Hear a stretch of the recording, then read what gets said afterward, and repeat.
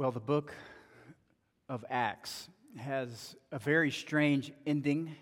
This book that we call, well, we don't call it, but many people call it the fifth gospel, the continuing ministry of Jesus on earth through the church by the Spirit. It's Dietrich Bonhoeffer who calls the church the physical manifestation of Christ on earth. But here's how the book of Acts ends with Paul under house arrest in Rome. It says in chapter 28, verse 30, "He lived there 2 whole years at his own expense and welcomed all who came to him," this is Paul, "proclaiming the kingdom of God and teaching about the Lord Jesus Christ with all boldness and without hindrance." That's how the book of Acts ends, literally with that word in the original language, unhindered. And I believe that has a double meaning. I think it's speaking to Paul's present circumstances, even though it would seem like being under house arrest would be kind of a hindrance to the gospel preaching, and yet he was able to preach freely in whatever context that looked like. But that idea of unhindered really is the summary of the book of Acts. When you think about it, the explosion of the Spirit's work in this world, that there really is nothing that can ultimately stop the spread of the good news. As we see even in the most closed-off countries in this world, the gospel, like water, just finds a way in. It penetrates even the most closed-off places.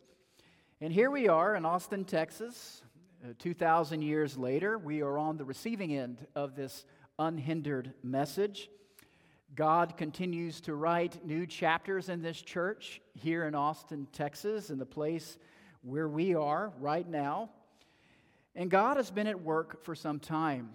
So I've been immersed in a lot of history of this church over the last few weeks as part of my project, looking at the history of Brentwood Oaks. I'm discovering many things. For instance, did you know that we just turned 70? On September the 14th of this year, we turned 70 years old.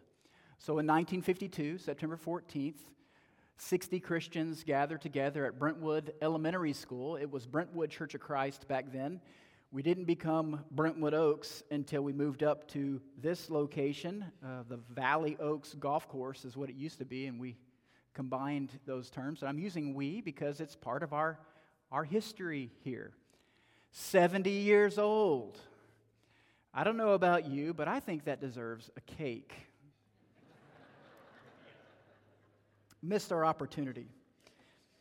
But the Spirit's been active here for 70 years, and I'm learning more and more about this as I dive in, and really the questions that are before us are the same questions that were before the generations a few years ago, a few generations ago. Who are we as a people?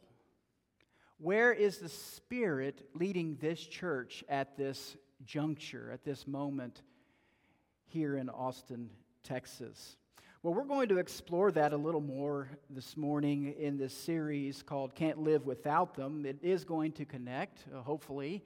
As we think about the mission that God's entrusted to us, we need help. We need other people, as this graphic displays, the hand reaching down, pulling up someone else. That's really a picture of the church. We can't do this by ourselves. We can't walk through our lives by ourselves. We need others. We need others to walk alongside us and help us to become the people that God has called us to be. And this morning, we're going to continue. We've looked at this list of names thus far in this series. Nathan the truth teller, Jonathan the true friend, Mordecai the challenger, Timothy the protege, Barnabas the encourager, Paul the mentor, Deborah the calming presence, Zacchaeus the reject. Last week we cheated a bit. We moved away from the series, but we talked about the Corinthians and how without the Corinthians, without their messed up view of the body of Christ and the Lord's Supper and what it means to be a church, we really wouldn't know what Paul thought about the Lord's Supper.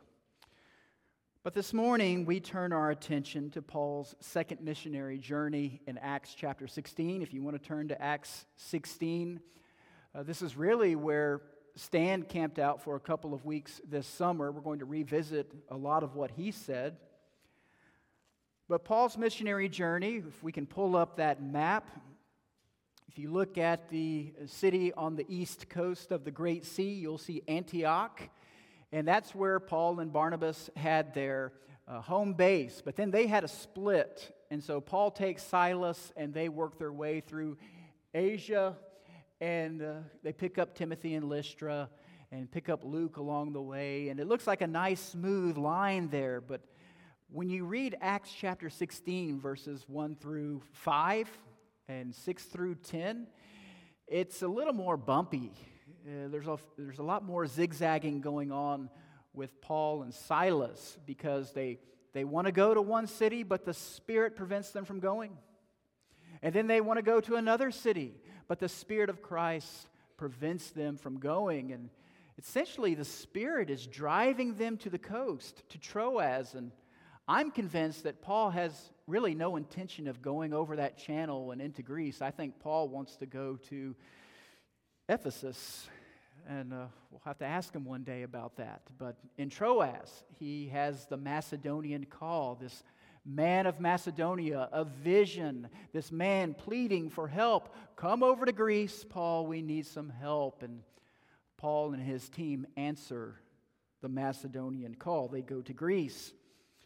But as it turns out, the first person to receive the good news is not the man of Macedonia, it's the woman of Thyatira, who happens to be in the city of Philippi. So let's hear the word of God from Acts 16, beginning in verse 11.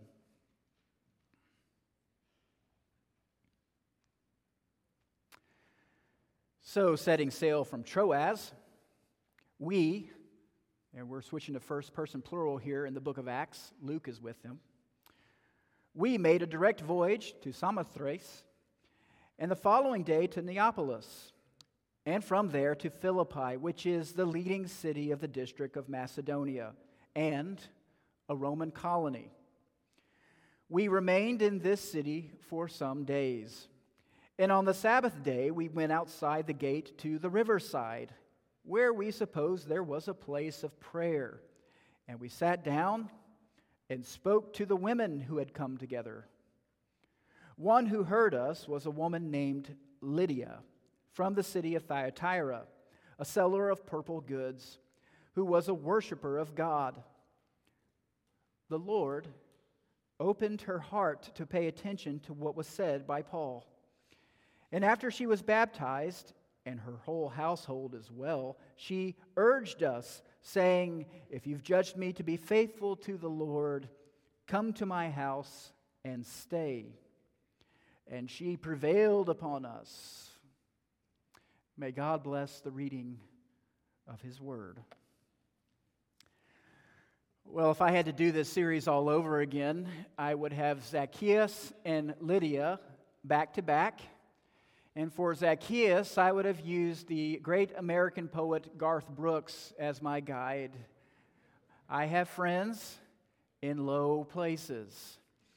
And you think about Zacchaeus being the reject, Jesus had friends in low places. In fact, this is what got Jesus in trouble with the elite, the religious establishment. Jesus hung out with sinners. He hung out with tax collectors and prostitutes, and this didn't sit well with the way things were done. This upset the order. And throughout the Gospels, and really throughout the New Testament, we see Jesus calling the church to stay connected to the rejects. The church needs to have friends in low places. But on the other end of the spectrum, there are the Lydias in Scripture, friends in high places. Everyone needs a Lydia. Everyone needs a VIP, a very important person. Have you ever been on the receiving end of a VIP? Have you ever found yourself in a place where you looked around and say, "Yeah, I don't really belong here, but all of a sudden I have access"? I remember it well. In October of 2018, a member of this church invited Roger and me to go hear N.T. Wright, in Houston, Texas. N.T. Wright is a British scholar, and Roger and I are both fans of N.T. Wright. I don't agree with everything he says, but he's had a profound influence on me, and I couldn't believe it. I'm going to go see N.T. Wright. And I had envisioned going to this venue. The member of this church had connections to the host of this facility. And I imagined we would show up, sit in the back of a room, and we would hear Tom Wright talk and then come back to Austin. That's not what happened. The first 15 minutes were on a tour of this facility, and then all of a sudden, Roger and I were led to a back room along with the member of this church, and there are 5 people in this back room, including N.T. Wright. And we introduce ourselves and shake hands. And then we found ourselves in this room with about 25 people, and we had a lunch together. And there were all these scholars. And we went around the room and we introduced ourselves and told what we were doing. And I happened to be sitting next to a man. He's the leading New Testament scholar in South Korea. And he started to talk about his research and talked about the book that he had just written. And then it came to my turn. And I said, I preach at the Brentwood Oaks Church of Christ in Austin. Roger and I had a lot of fun that day. We made a deal. I'm not saying it was my idea or his idea, but it was mine. We decided that any time we were close to N.T. Wright, the other person would take a picture. Here's one of Roger and his best friend, N.T. Wright. They were best friends until N.T. Wright found a new best friend in the next picture. If you notice, he's not looking at me. He's not talking to me. We are not even, he was very gracious and down to earth, but I could make up any story I wanted to about this. Well, I treasure so much about that day, but that day wouldn't have happened without a VIP. That day wouldn't have happened without someone who had access and connections. That day wouldn't have happened without having friends in high places, and I am very grateful for that. You know, in thinking of the early church, in reading the New Testament, there's a narrative that I think many of us carry, and I carry it, and that is that the early church was really the island of misfit toys. It was a group of rejects, the poor, the shepherds, the fishermen, the prostitutes, a whole host of sinners, people who are on the outside looking in. And most assuredly, the church was that. But when we read the Gospels and when we read the epistles, we discover that there were also quite a few VIPs. I'll name a few. As much as tax collectors were rejected amongst the Jewish people, they held a lot of power, a lot of sway in the Roman world. So you think of Matthew, the tax collector. You think of Zacchaeus, the chief tax collector. There was Simon the Zealot. There was Mary, Martha, and Lazarus. They hosted the disciples. They hosted Jesus often. You have that disciple in the Gospel of John who was able to let Peter into the courtyard where the trial of Jesus was. If you recall, Peter was trailing, trying to be there with Jesus, and he couldn't get in. A fisherman to go into that court scene? No, he needed someone who knew the high priest, the disciple, to let him in the door. Joseph of Arimathea, Nicodemus, Barnabas. Last week we looked at the story of what was taking place in Corinth, and obviously there were wealthy people there. There was Priscilla and Aquila. There was Stephanas. Paul mentions a name in 1 Corinthians 16, verse 23, Erastus, the city treasurer.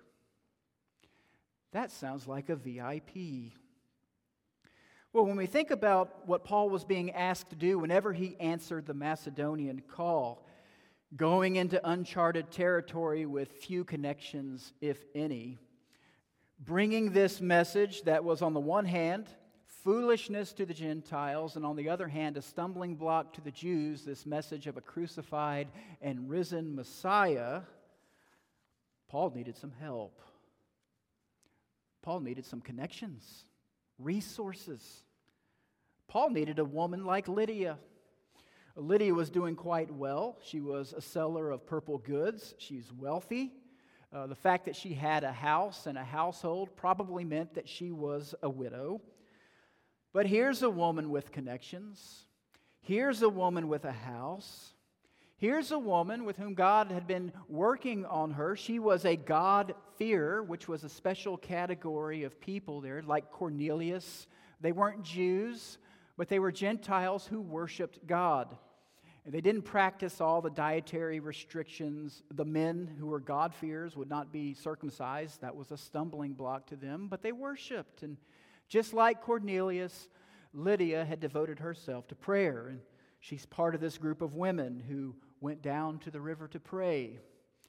And they met Paul and his missionary team. And Paul begins to tell the women about Jesus. And Luke tells us that the Lord opened Lydia's heart to pay attention to what was said by Paul. And by the end of that conversation, she and her whole household was baptized. But Lydia was a person of importance. And Paul needed to be connected to a person of importance. He needed friends in high places. He needed a Lydia. He needed a VIP. We see this in Scripture. We see this today. God working through VIPs.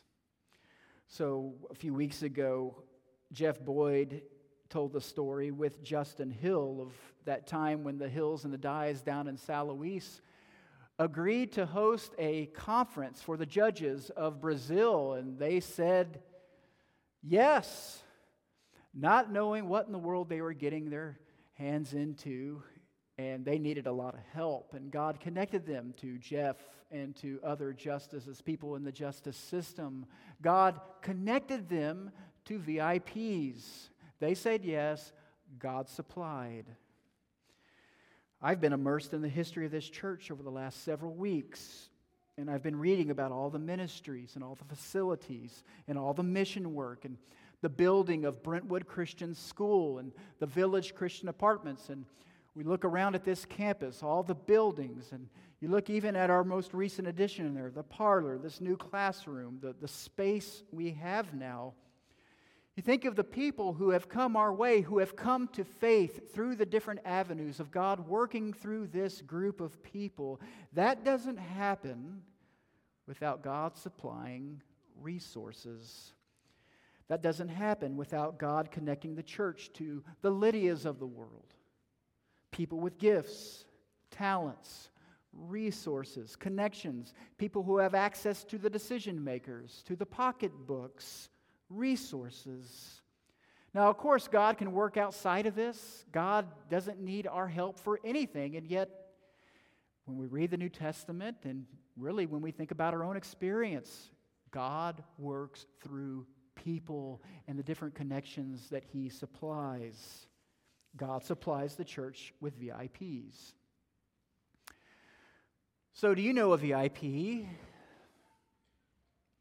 Have you been connected to a VIP? There's one thing that caught my attention this week, and it comes in verse 15 of Acts chapter 16, something that's, well, I've glossed over it, but I think it's an important word for the church. So Lydia sees a clear need that Paul and his companions are in desperate need for, and that's a home base. They need resources. So Lydia says, "If you've judged me to be faithful to the Lord, come to my house and stay and remain." But it's that last part that's really surprising. The ESV says, "She prevailed upon us." Some of your translations say, "She persuaded us." I like Eugene Peterson's paraphrase in the Message because it really gets to the sense of what's going on here. He says, "We hesitated, but she wouldn't take no for an answer." I like that paraphrase because it speaks to both sides of the equation with VIPs. If Lydia had to persuade Paul and the missionary team, then there must have been some hesitation. There must have been some resistance. Why the hesitation? Well, who knows? Was it because Lydia was a woman there in the Greco-Roman world, in that context, that particular context? Was it because Paul and the missionary team did not want to impose? Whatever the reason, clearly God was connecting Paul to a VIP. And Paul's resistance and ultimately his acceptance, I believe, has a word for us here at Brentwood Oaks. The truth of the matter is, when it comes to God's mission, all of us need a VIP. God has baked that into the cake. The church and her mission belong to God. And God equips, God raises up, God empowers people in the church to carry out that mission. God arranges the body, including the Lydias among us, people with resources. And I hear two messages for Brentwood Oaks. The first message is for the VIPs among us. People with talents and skills and resources. And the message I hear is to make sure we place those talents and skills and resources in the right perspective. It is God who calls us to mission. It's God who equips those whom He calls. And this means that there is a higher purpose to our resources that we've been entrusted with. That when we learn and we accumulate new skills and connections and monetary means and networking, we are but stewards of that which God has entrusted to us. And really the first question should be, how is God going to utilize whatever we've picked up? Will God give us the vision to use that which He's entrusted to us? We don't bury our talents, as the parable says. We invest those talents in the kingdom. But the second message goes to the other side of the equation. Those who have been called to a mission that is beyond us. That is one of the consistent things that we see in Scripture. God calls us to things that were really outside of our scope, outside of our power, and outside of our skills.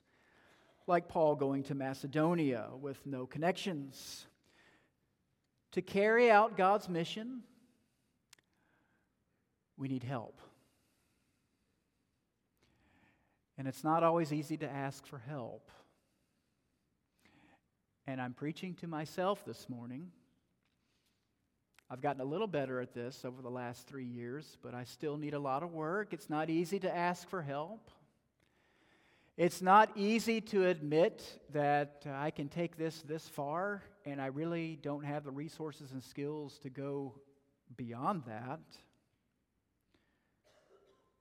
God has blessed the church, and it is a blessing, with friends in low places. But most assuredly, God has also blessed the church with friends in high places. Is there a need? Is there a mission that you're involved with where you've taken it about as far as you can and you need some help? I hear God calling the church, on the one hand, to be less hesitant, if we are, to offer our resources on the one end, but on the other end, to be less hesitant about asking for help from the VIPs, from the people whom God has blessed and given resources to, opportunities to bless the church. We all need friends in high places. We all need VIPs. And so we add Lydia to the list of relationships that we need, with the reminder that it is God, the church is God's project, This is all God's territory. The psalmist says in Psalm 24 that everything in the earth belongs to God. We are but stewards. And yet here at Brentwood Oaks, God has arranged the body. God has knit this group of people together as a church family to carry out the task and the mission that He's entrusted to us at this particular juncture, at this particular time. I wonder where God is calling us next. One thing that I'm confident of is wherever God is calling us, whatever God is calling us to do, God is going to supply us with what we need to carry out the mission. How sweet, how heavenly it is when brothers and sisters dwell together in unity in the church through Jesus Christ. If you would like to respond this morning to the good news of God's continuing work in this world, the work that began at the beginning, the work that found a new chapter in the arrival of Jesus, the Christ, the Messiah, crucified and risen. We are the redeemed people gathered around this table, and yet God's Spirit is active among us. We still have work to do until He comes. If you'd like to respond to that good news, we invite you to come as we stand and as we sing.